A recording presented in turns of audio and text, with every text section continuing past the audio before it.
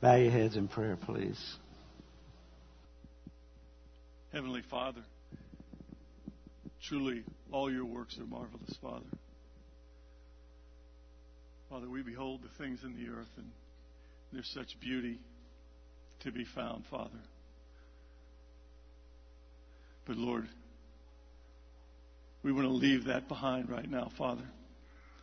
We want to come into your throne room. And we can, Father, by the blood of your Son. We can enter into your presence, Father, as your people, beloved. And Father, there are many cares and concerns in life. But Lord, you promised that blessed are the poor in spirit. Blessed are those who mourn. Blessed are those who hunger and thirst for righteousness, Father. We come to you, Lord, because you're the one who fulfills all of our needs, Father. We can have a life and have it abundantly with you, Lord, in the midst of our loss and our sorrow and our pain and growing old, Lord. So, Lord, we come to you. And, Father, we remember your loving kindness, Father. And not just what you've shown us in the past, Lord, but you're showing us now and today. Father, we lift the children up to you, Father, that they would come to fear your word, to come to know you, Lord, in the beauty of your holiness. Father, remember those who serve you in distant lands, who've answered your call, Father, who've obeyed your call, Father, and they're being persecuted, and their very lives are in danger. Lord, we lift them up to you, Father, for your peace and your joy. Father, we remember your word also, of course, Father. We remember your word because he's the one who delivers us from our own suffering and pain and sorrow, Father, our own sin.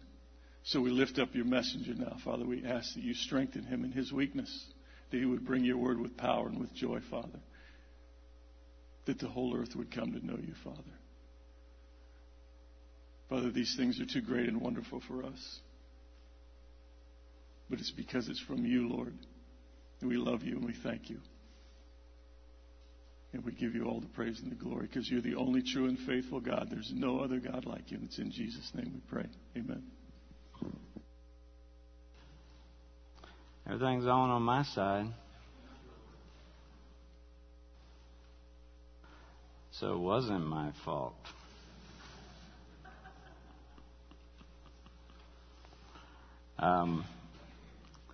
These miracles we talked through ever since we started this, preaching through this gospel, are spiritual lessons for us. You get that? They're just not outward signs of something that Jesus does in somebody's life, but there are spiritual messages here. There's spiritual lessons for us, and we probably see it more clearly in this chapter 9 than anywhere else. There are only 7 miracles in the gospel. 7 miracles of Jesus in the Gospel of John. We went through the changing of water into wine, and then the healing of the nobleman's son, and then the curing of the invalid man by the pool of Bethesda, and the feeding of the 5,000, and Jesus walking on water, and now the 6th one, restoring sight to the blind, and then we'll see raising of Lazarus in a couple of chapters. John could have included many, many more of these miracles of Jesus, but he only included 7 as he wrote out this gospel inspired by the Spirit. But he does it. These are chosen specifically as spiritual lessons so that, what? We might believe. We might come to faith. He tells us that in chapter 20, verse 31, which we share with you just about every message. But these things are written so that you may believe that Jesus is the Christ, the Son of God, and that by believing you may have life in His name. That's why He wrote these things down. That's why we have these 7 miracles. They're lessons for us. And in John's mind, these 7 miracles are particularly significant. They reflect the spiritual truths that God is teaching through this book, this gospel. And so last week we began with the first 7 verses. So we saw the disciples' question to Jesus, and we saw Jesus' answer, and then we saw the miracle itself. And so let me read through those verses, because this entire chapter is this one event. And so it's important that we get the whole picture every week. As he passed by, he saw a man blind from birth, and his disciples asked him, "Rabbi, who sinned, this man or his parents, that he was born blind?" Jesus answered, "It is not that this man sinned or his parents, but that the works of God might be displayed in him." So Jesus passes by.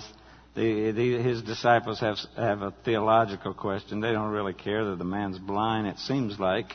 They just want an answer to their theological question. Jesus came by.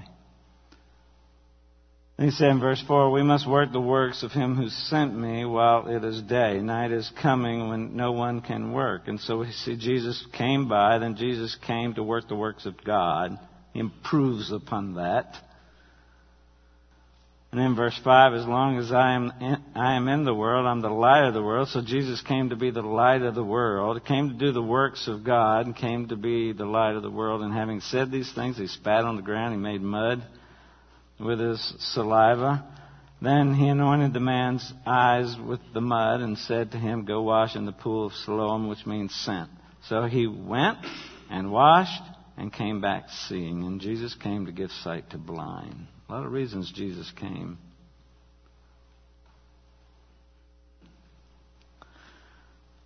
People have asked about the mud. A lot of times we wonder about the manner of the miracle instead of the miracle itself. The healing power is the same, and all of the healings of Jesus we see takes place, but his methods of healing are different. One of the reasons I think that's true, because a couple of you asked me about spit and mud this week after last week's sermon. One of the reasons I think it's true that it changed, although saliva was some historical issue and he's used it before. But what would have happened if Jesus had healed every single blind man the same way? Well, we would have had a Sunday school class on making mud with your saliva this morning. Everybody would be trying to do it Jesus' way so that people would be healed. Those of us that have been to seminary would have taken the seminary class on making mud with our spit. But the method was always varied. Yet the power that heals these people is always the same. It's the power of God. And Jesus is just displaying who he really is to these people he encounters.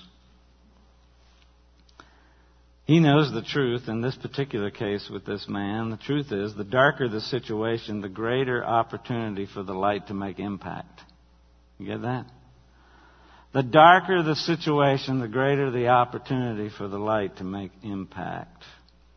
And how dark was it?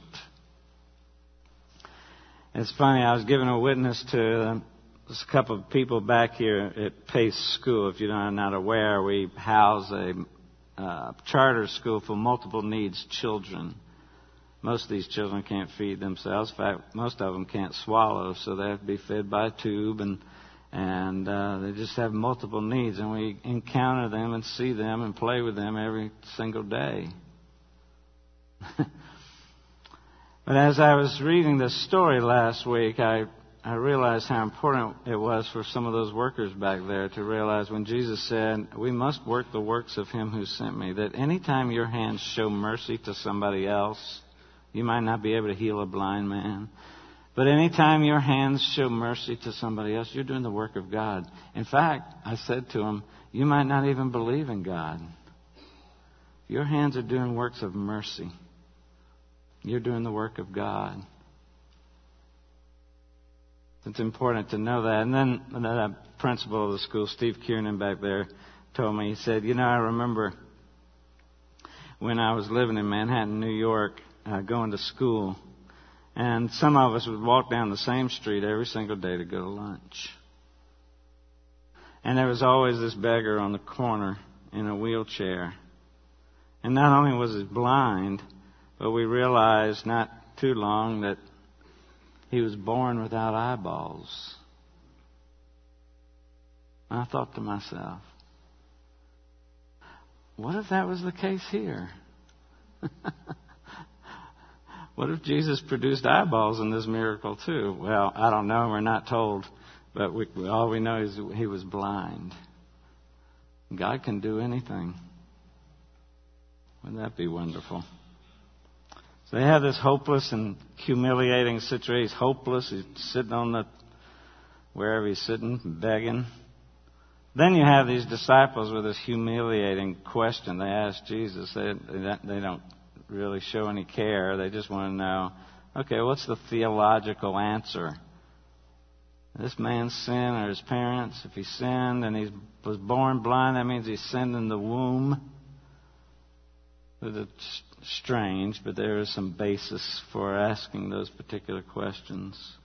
And how Jesus viewed this person was much different than how the disciples viewed him. We tend to see people with problems as interruptions, don't we? We tend to see people who have issues as problems.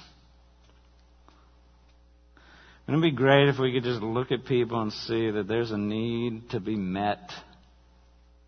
And so Jesus does that, and there's no better time for us to focus on that in World Hunger Sunday.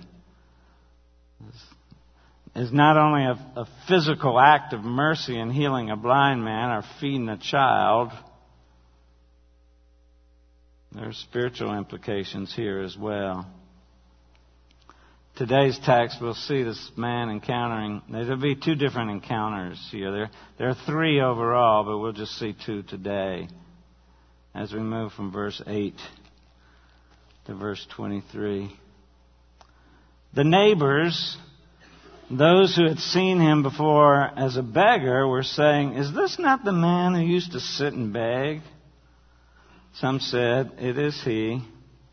Others said, "No, but he's like him." He kept saying, "I am the man." I say that and my wife just kind of sucks her teeth, but... So they said to him, "Then how were your eyes open?" He answered, "The man called Jesus made mud, anointed my eyes, and said to me, 'Go to Siloam and wash.'" This is Siloam, by the way. Our best we can tell is Siloam. There is an inscription that has been discovered in the excavation when this was discovered and suggested that this was the pool of Siloam where he was healed. So I went and washed and received my sight. They said to him, "Where is he?" He said, "I do not know." They brought to the Pharisees the man who had formerly been blind. Now it was a Sabbath day when Jesus made the mud and opened his eyes. Oh no, we got to do that again.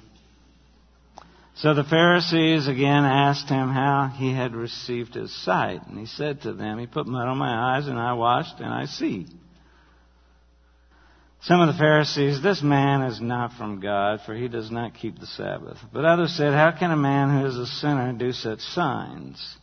There was division among them. So they said again to the blind man, "What do you say about him since he has opened your eyes?" He said, "He is a prophet."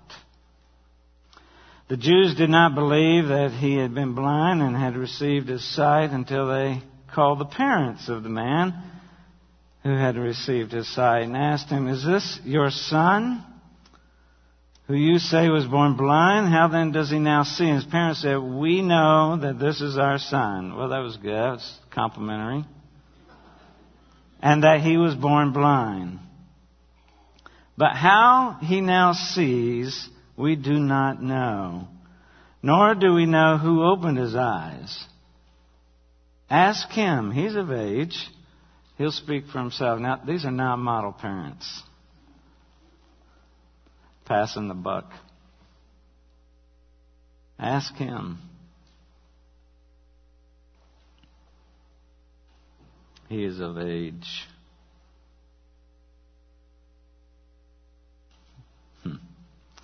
His parents said these things because they feared the Jews. For the Jews, this is just a parenthetic note by John, the writer. For the Jews had already agreed that if anyone should confess Jesus to be Christ, he was to be put out of synagogue. Therefore, his parents said, "He's of age.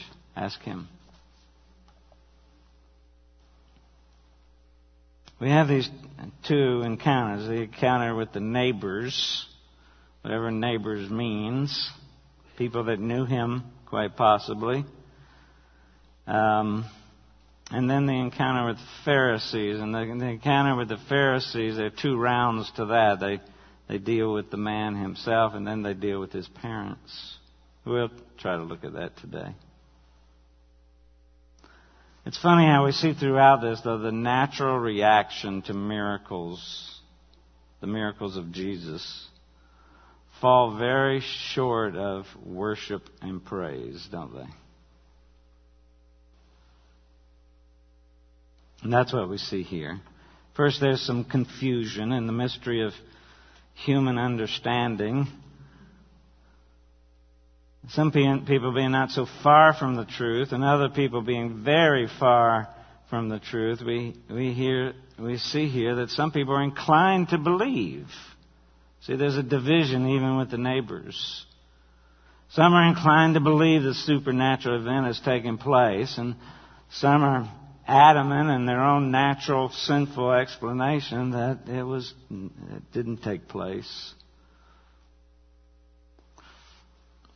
And it's funny that whenever the work of Jesus is involved, there's always division, isn't there? A blind man blind from birth, is not likely to be able to support himself by any other means than begging. His neighbors had to be used to the sight of seeing him beg. The sight of doing whatever he did on the street corner so that he could buy a meal that day. So they're flabbergasted to see, hey, look here, Joe the blind man he can see now. There's this conversation going on. Well, it might be him. Maybe it's just somebody who looks like him that can see now. You never know. So John summarizes this conversation and their ignorant opinion of this matter. And it's all cut short by the man when they're going back and forth. Yes, he is. No, he's not. Yes, he is. No, he's not. I am the man. I'm the one you're talking about. So some say yes. There's a tendency for belief. You know, when there's a genuine work of grace has taken place in somebody's life, you see it, don't you? You can't hide it from your neighbors. You can't hide it from your acquaintances. When a work of grace has happened in somebody's life, you see it. If somebody says they were saved yesterday and today they're not any different than they were the day before, then that you can raise a question.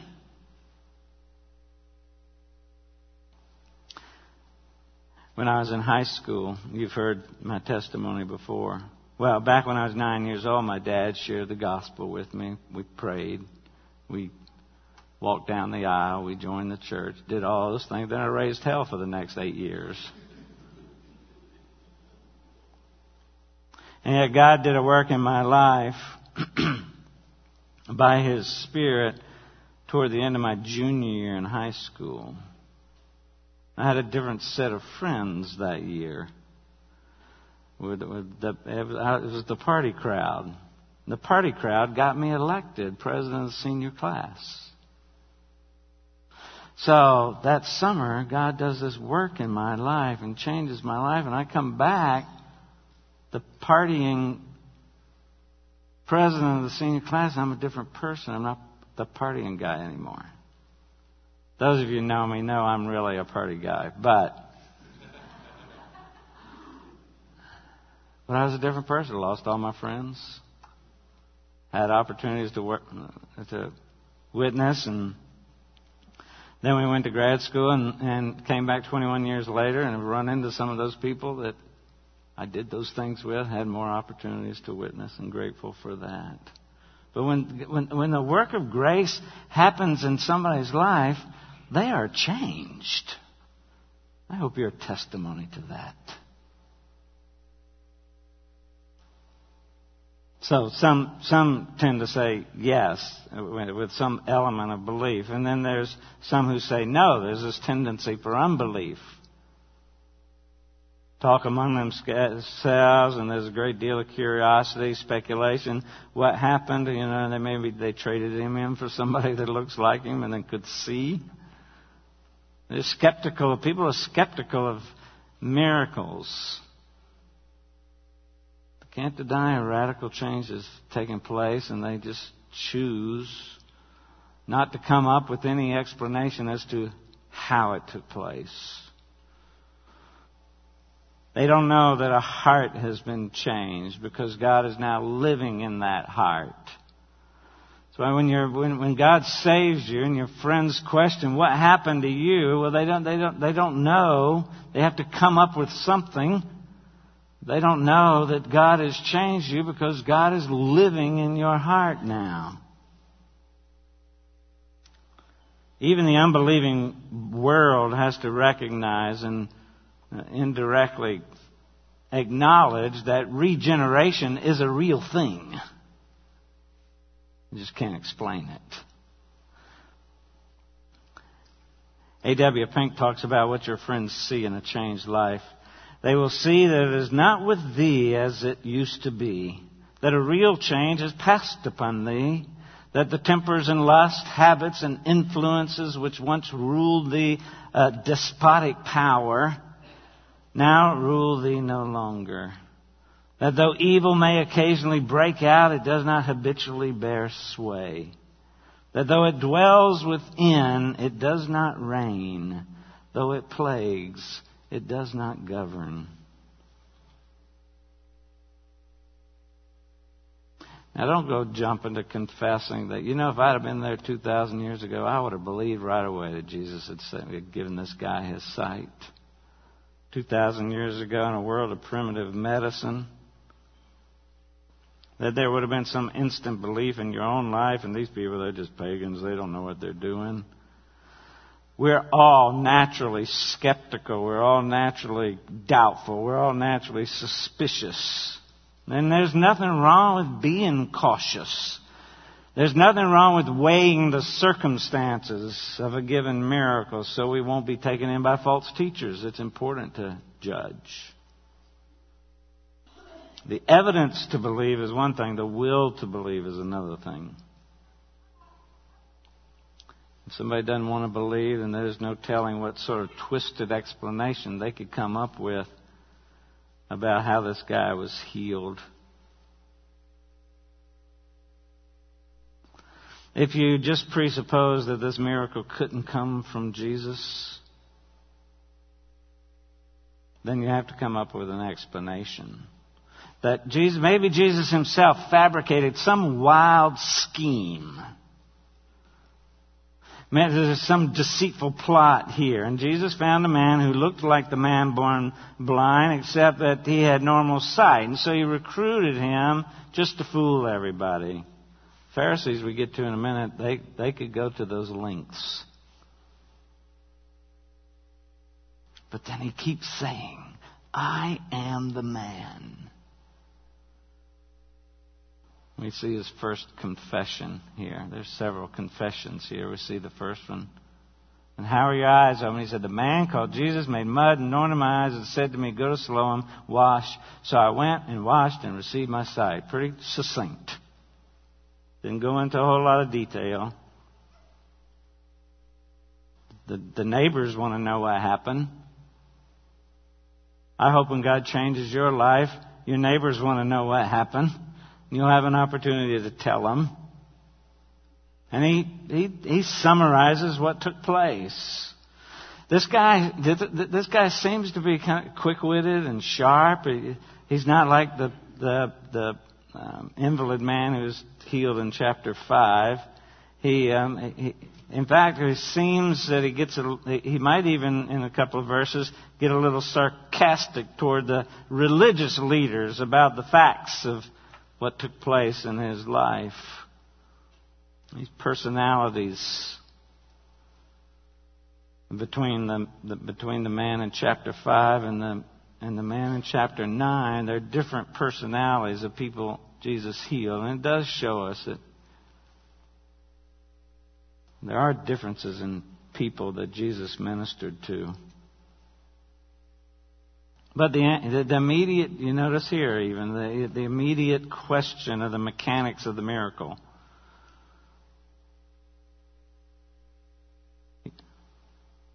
But they're looking at him, and he's looking at them. How about that? He looks at his questioners, and he communicates with his eyes for the very first time in his life. How awesome is that? He doesn't have this just vacant stare with his eyes closed as somebody talks to him. No, he's actually looking at them. Talking to them. There's engagement. There's an attraction as they look at each other. You can't fake that.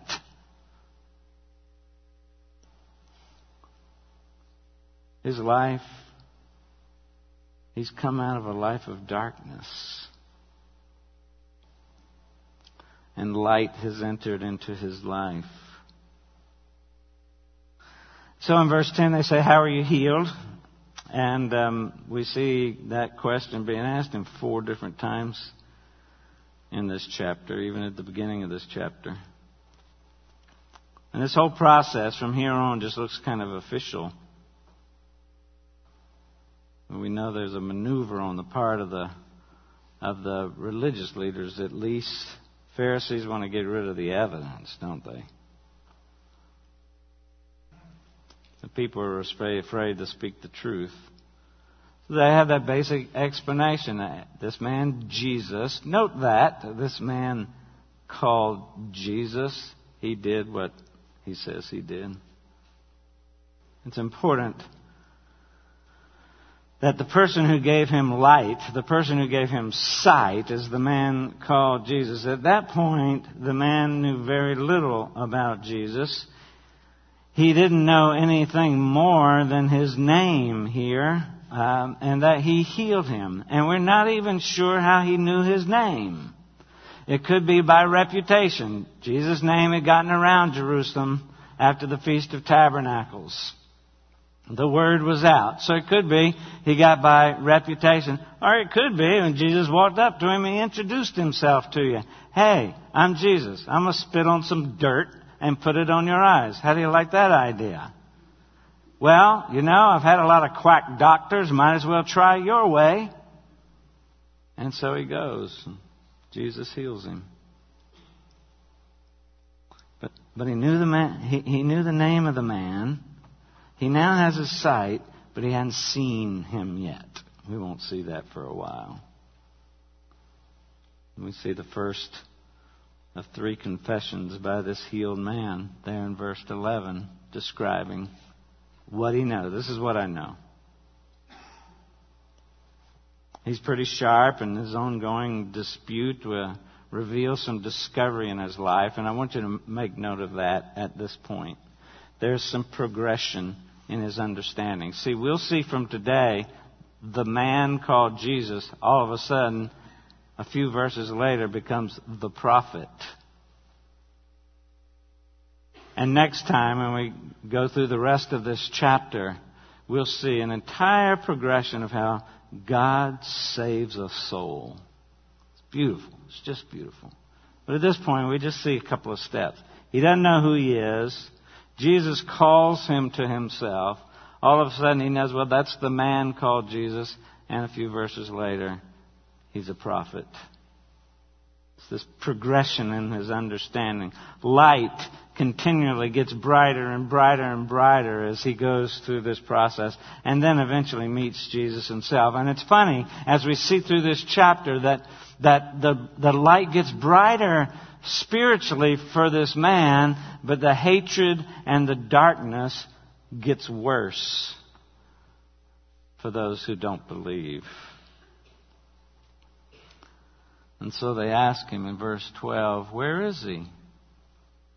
He said, I do not know. That just had to be the strangest feeling he could ever have in his life up to this point.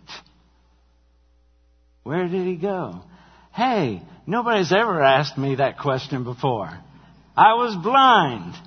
Nobody asked me, how do I get here? Where do I go? Somebody's saying, where did he go? I don't know where he went. I've never given directions before. Had to be a strange feeling. It could be a form of intimidation too. Why should he go if he's performed such a wonderful miracle? We'd like to question him. And so we see this process of Jesus coming to the man, calling him to himself, withdrawing from the man without any notice. And then much later in this chapter, he finds the man and personally addresses him. And without that series of events in the life of this man, he is lost for an eternity in hell, whether he can see or not. Then we see the encounter with the Pharisees. Okay, deals with the neighbors. The neighbors bring him to the Pharisees. I don't think there's any malicious intent here. Religion is controversial, and it particularly was controversial then, in those days, because every issue in life in Jerusalem had some religious connotation. And you know, in your discussion of Christianity with other people, it results in arguments sometimes, and conflict, and disagreements, and division. The most important distinction is that those conflicts should only take place outside of the church. Inside the church, we're on the same page together for the gospel. A discussion between the truth of Jesus and those outside of God's family takes place. And we see 3 rounds. We'll look at 2 today. People cannot tolerate the true person of Jesus Christ and His saving work, and people who can. There's a different strategy we see in each encounter. We'll look at the 3rd round next week. Now, it's almost like a legal testimony. They brought to the Pharisees the man who had been formerly blind. Now, it was Sabbath day when Jesus made mud and opened his eyes. Well, we've been through that before. Like I said, there's no need to assume nastiness on the part of these neighbors. They just wanted some opinion. It's kind of like something catastrophic happens in our country or somewhere else. You know, on the news they say we're waiting to hear a report from the president's office. Or we're waiting to hear a report from the State Department. Well, they wanted to, something amazing happened, and these neighbors wanted to get a report from the Pharisees. That's what takes place here. And then they have an opportunity to grill this man. And it shouldn't surprise us one bit. The first line of attack is what? He did it on the Sabbath. It's happened before, 3 or 4 or 5 other places, and it's going to happen again.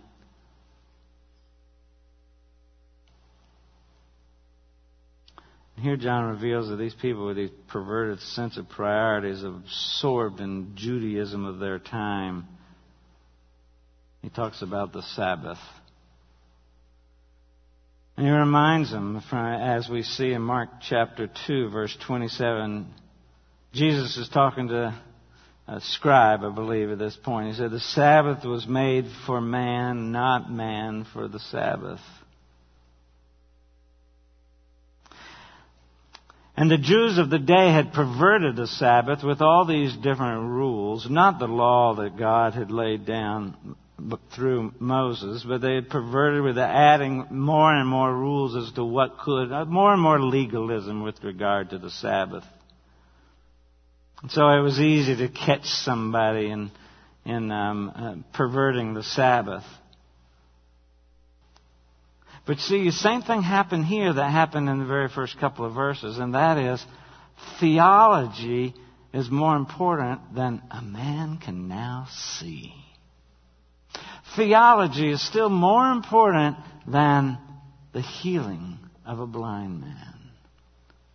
Theology is more important than this man's life is changed. We saw that with Jesus' disciples in verse 2. He's an object of speculation. There's no interest in the joy he may be experiencing from being able to see now. There's no rejoicing with this man because of what Christ has done for him. Seems to be no question that he was healed by this time. Jesus is not afraid to confront this heartless religion head on. And eventually he does say, we read in Luke 6, verse 5, the Son of Man is Lord of the Sabbath. So they say in verse 14, now it was Sabbath day, and Jesus made the mud and opened his eyes. So the Pharisees asked him again how he had received his sight. And he said to them, he put mud on my eyes, and I washed, and I see. So that's the second testimony of what takes place. In verse 16, this man is not from God, for he does not keep the Sabbath. But others said, how can a man who is a sinner do such signs? So just like the neighbors who had the people who would believe and those who might not believe, and you have with the Pharisees those who are favorable toward what's taking place and those who are unfavorable toward what's taking place. This man is not of God. He doesn't keep the Sabbath. A good work has been done to a helpless man. A huge physical infirmity has been removed. A mighty act of mercy has been performed in the life of this man. But the blind-hearted enemies of Jesus Christ could see no beauty in the act of him being healed. Imagine that. A sin against the fourth commandment. And these Pharisees completely mistook the intention of the Sabbath. It was for man. The Sabbath is for man's body. The Sabbath is for man's mind. The Sabbath is for man's soul. It was a day to be set apart from other days. It was a day that was to be kept holy. The Sabbath is for man. We may presume that the Pharisees, like the neighbors, could testify to having seen this man. You know, they saw him regularly on the street, walking by, maybe even daily. Some of these Pharisees at least knew who he was and saw him. There's no suggestion here that he's an imposter anymore, though it may have crossed their minds. And so their questioning doesn't concern the man and his healing so much as how he was healed. Or they don't even ask who.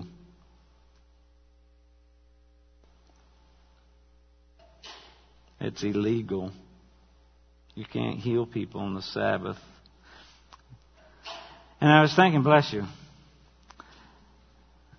that this crowd, these Pharisees, we're getting closer to the cross. And this rift with the Pharisees, these Pharisees are disagreeing with each other now. Some said this, some others said this. Nicodemus might be in that crowd. Gamaliel, the Apostle Paul's mentor, might be in this crowd. Joseph of Arimathea may be in this crowd as well. And they're divided into two groups. One focusing on the Sabbath, convinced that the interpretation of the Sabbath is correct and therefore Jesus is in violation of the law. And it judges that a healing miracle itself is not an adequate test of authority. Well, Moses would agree with that. Moses warns against false prophets and those who would foretell by dreams and those sorts of things, insisting that even if the prediction comes true, they must nevertheless be put to death. We see in Deuteronomy 13, if by their teaching they're drawing people away from the Lord. So Moses would agree with them on that point. They have no choice. And if that's the case, and that's what they believe in, this man is not from God. The other group, that's a pretty cool miracle. Find it hard to believe that Jesus could be a sinner. Only the power of God can heal a blind man like this. Jesus performed the miracle. It must be from the power of God. So surely that means he's not a sinner. He can work wonders like this. He may be from God. But both those arguments are really worthless. One, that he cannot be from God since he healed on the Sabbath. And the other, that the miracle's a good test. Because we know miracles aren't necessarily a good test that one is from God. In Exodus, we're going to deal with Moses. In Exodus, the Pharaoh's wise men could come up with the same miracles that Moses was performing. Their arguments are worthless. So we see again another testifying of who he is. Finally, they push him long enough and he says, doesn't say he's a man called Jesus. He says he's a prophet. Division of religious groups prompts them to question the man who had been healed. This shows us the difference in understanding and faith. It's important for us to understand too. Understanding declares that Jesus performed this healing. But then even Satan would believe that Jesus performed this healing. Understanding acknowledges the fact. Faith concludes that the fact actually points to something.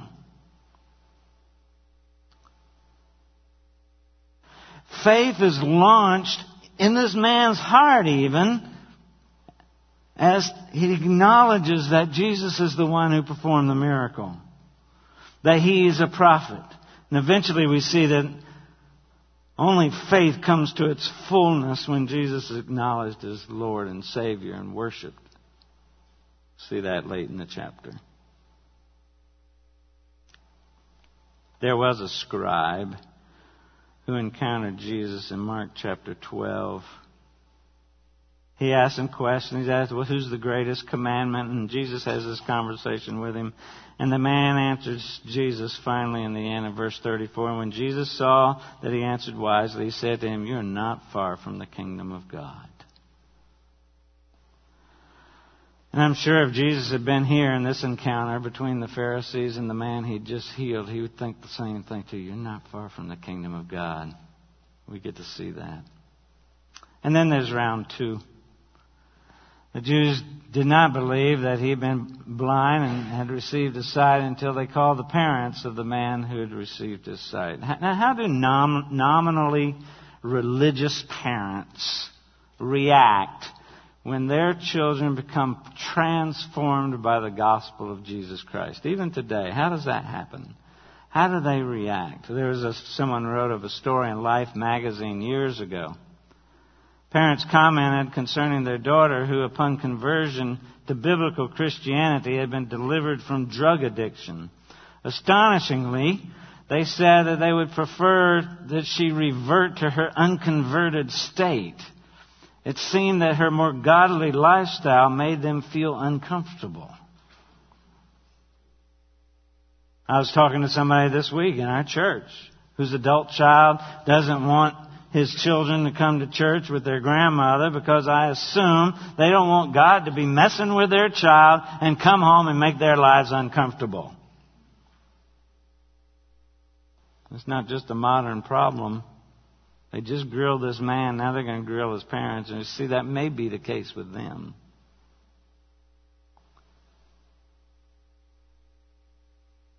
You see, when the ways of God conflict with the reasoning of man, often the ways of God come under closer scrutiny than the ways of man. Isaiah tells us in Isaiah 55, 8 and 9, "For my thoughts are not your thoughts, neither are your ways my ways, declares the Lord. For as the heavens are higher than the earth, so are my ways higher than your ways, and my thoughts than your thoughts." It is only faith in God as He has revealed Himself that resolves the seeming tension between man's reason and God's truth. And these leaders still, after all of this, would love to be convinced, deep down they'd love to be convinced that the healed man is not the right man. So they asked the parents to find out from them. The Jews did not believe that he had been blind and received the sight until they called the parents of the man who had received the sight and asked them, "Is this your son, who you say was born blind?" "Yeah. He's our son." Two questions they asked. "Is this your son? And if he is, how does he now see?" They're in a dilemma. If they refuse to answer either question, they're going to be in trouble. Or if they answered with responses that are contrary to what the rulers want them, how they want them to answer, then they're also in trouble. That's a dilemma. So they answered the first question honestly. "Is this your son?" "Yes, this is my son. This is our son. He was born blind." "Well, then how does he see now?" That's where they passed the buck. They didn't know how he was healed or who healed him. They used that old-fashioned tactic of passing the buck, getting out of that situation, suggesting after all, he's of age. You had to be 13 years of older or older to testify back in those days. So he was old enough. And what's behind all of that? We'll close with this. What's behind all of that? The fear of man. The fear of people. We saw that at the Feast of Tabernacles, chapter 7, verse 13. "Yet for fear of the Jews, no one spoke openly of him." Why do you not witness every single day? Why do you not share the gospel every single day? Why aren't you bold in your witness? Why fear of man? That's why. We'll see it again in chapter 12. These people are seeking the honor of man. They didn't want to be excommunicated from the synagogue. We see that parenthetical note. Verse 22, his parents said these things because they feared the Jews, for the Jews had already agreed that if anyone should confess Jesus to be Christ, he was to be put out of the synagogue. That was their fear. And we don't know how John knew that, because that was apparently a little private rule that the Jewish leaders had decided on themselves. It wasn't really public. But we know it may have come out in testimony in Jesus' trial. We know John was the only disciple there. He went in with Peter, but then Peter left, and that's when Peter went out in the courtyard, and denied Jesus. So John was the only one left. It could be that rule showed up then. So when John writes this, he sticks this note in here. Or it could be that they knew the rule. Proverbs 29:25, the fear of man brings a snare. They're trying to trap Jesus. The parents are trying to avoid the trap. All this, they're just simply stepping on traps as they go. What a wonderful truth. At least the parents have not bowed to the pressure of shamefully denying their son. At least they said, yes, he's our son. He was born blind. Yet there's not the slightest enthusiastic comment that he can see now. Even they're skeptical. Now these parents obviously were poor too because their son had to beg. But not only did they seem to know that Jesus had performed the miracle, they refused to truthfully testify about this. For their own safety, to accept exclusion from the synagogue, they preferred to place their son quite possibly in greater jeopardy.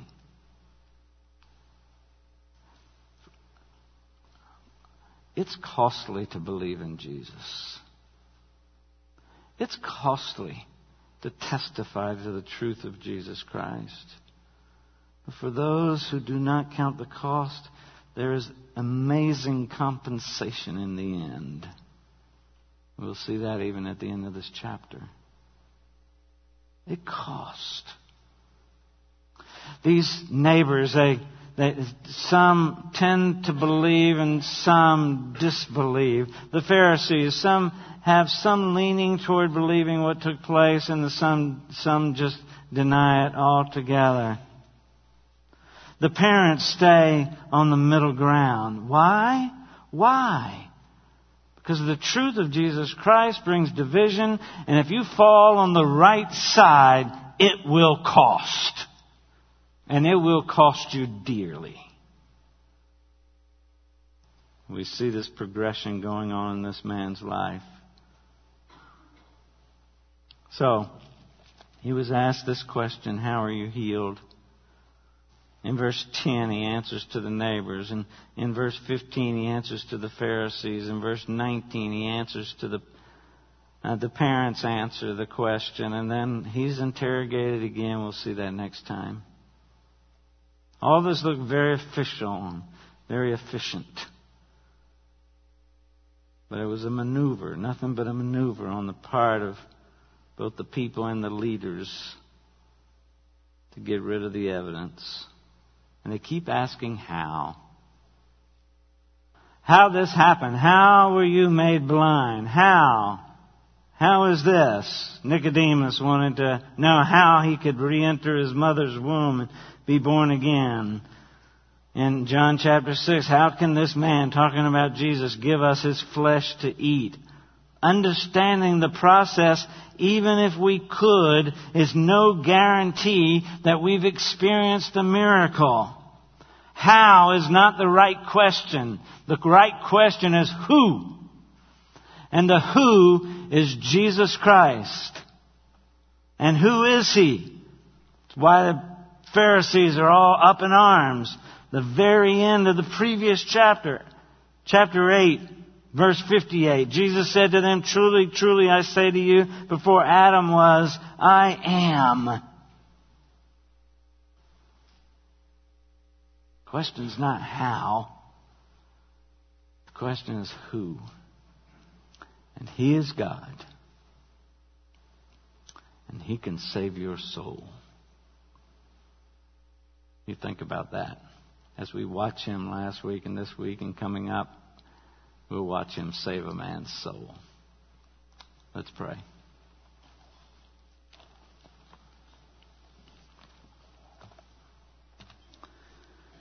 In a moment, we'll sing a song. I encourage you to, during this song, if you have questions about the message, if you have a need for somebody to pray with you, you just want to talk to somebody about your relationship with the Lord, you make your way to the back when we sing. Pastor Greg, others will be back there to receive you. And I encourage you to do that. It's an important time. You wouldn't want this moment to pass by without the least getting your questions answered, having somebody pray with you. Father, we pray that your word might pierce our hearts. In our feeble explanations of your scripture, your great truths, we pray that you might overcome man's words and do a work in our life with your word by the power of your Spirit. Forgive us of our sins. Purify and cleanse us. Make us your people for your glory. In the name of Jesus we pray. Amen.